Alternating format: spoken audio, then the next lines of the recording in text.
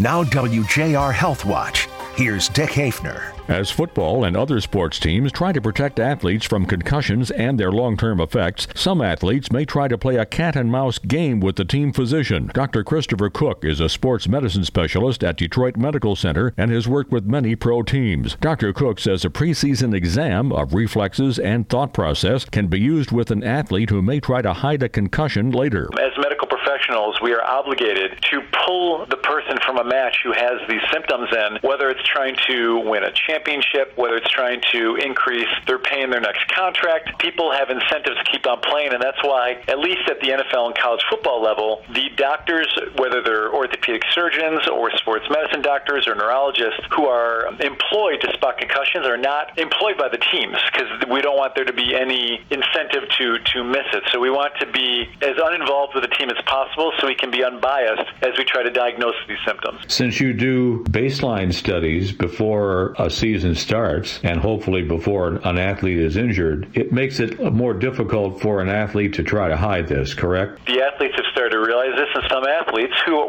really want to play and not be benched sometimes try to go a little bit slower on their baseline test. So I feel like all the time science is trying to establish new tests. Athletes are smart, and they're trying to bypass them as well. It's a constant line of communication letting athletes know we're not the bad guys. We want them to play, but our first obligation is to do no harm and keep them healthy. I'm Dick Haefner for WJR Health Watch.